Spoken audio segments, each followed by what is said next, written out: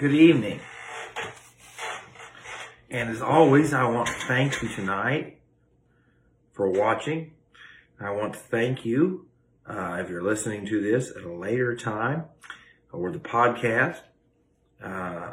Just pray that the teaching of God's Word would be helpful to you. It would be something that you can hopefully get some insight from to help you in your walk with the Lord, your view of God, and what God is trying to do in your life and in mine.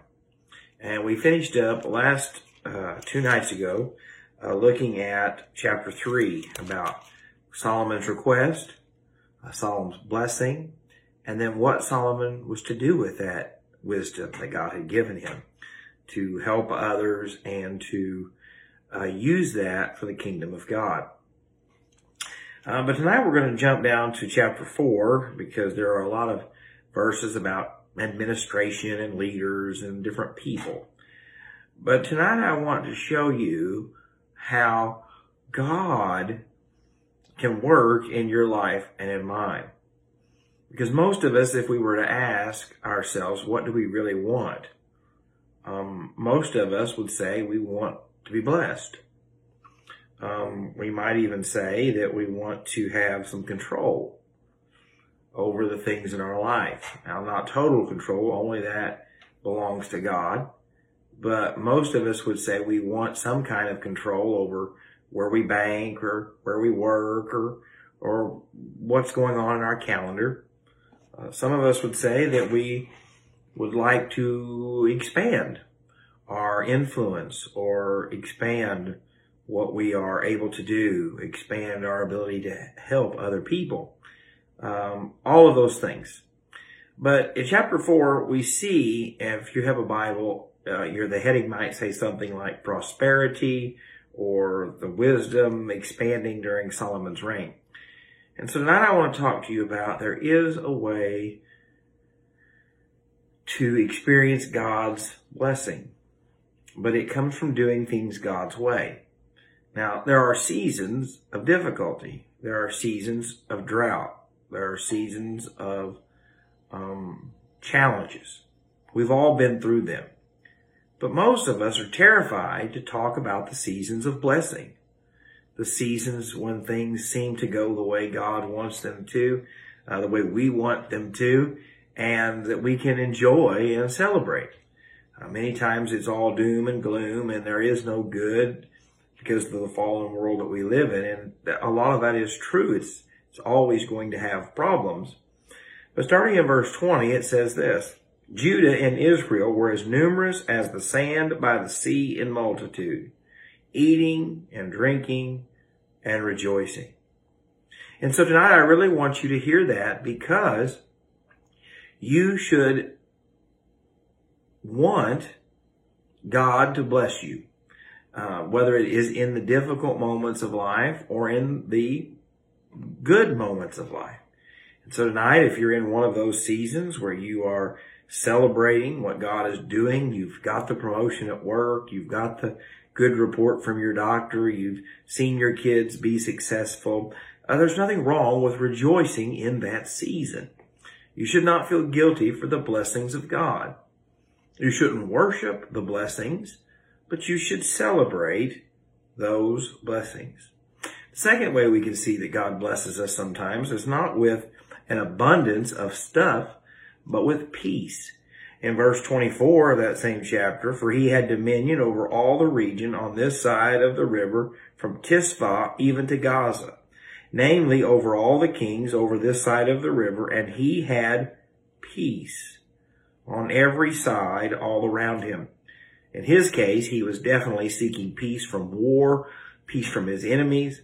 But you and I can have peace, peace that surpasses all understanding.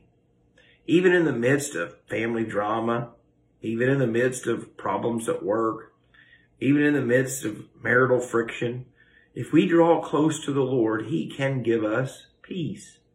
Now, I do pray for peace at work, and I do pray for peace at home, and I do pray for peace in my marriage, but I have to know that God can give me peace regardless of my circumstances.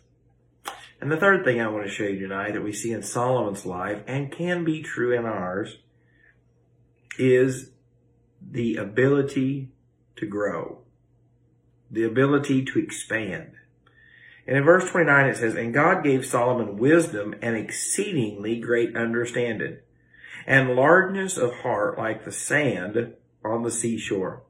So God gave him wisdom and understanding and a largeness of heart. Well, what does that mean? Well, God gave him wisdom first, but he gave him the ability to use that wisdom. You have probably met people that are brilliant, that are intelligent, that are geniuses, you might say, but have no ability to apply it to anything. They're an educated idiot, as we might say. But not only that, this largeness of heart means a lot of different things people think. But what I think it means is that he had the ability to understand more and more and more. Things that most people could not understand. He could handle situations that most people couldn't handle. And so he was able to take that wisdom, to apply that wisdom, but to apply it in so many different ways that he was able to help so many people. Because in verse 34 it said, "And men of all nations from all of the kings of the earth who had heard of his wisdom came to hear the wisdom of Solomon." And I began to think about that tonight because in our lives we have influence over different people. Tonight I ask you this question: have you been seeking wisdom from God to live out your faith? If your children were wanting advice and knew that they needed godly advice, would they come to you or someone else? If your friends that you work with needed marital advice and doing things God's way, would they come to you because they have seen what a godly marriage looks like? Or would they go to someone else?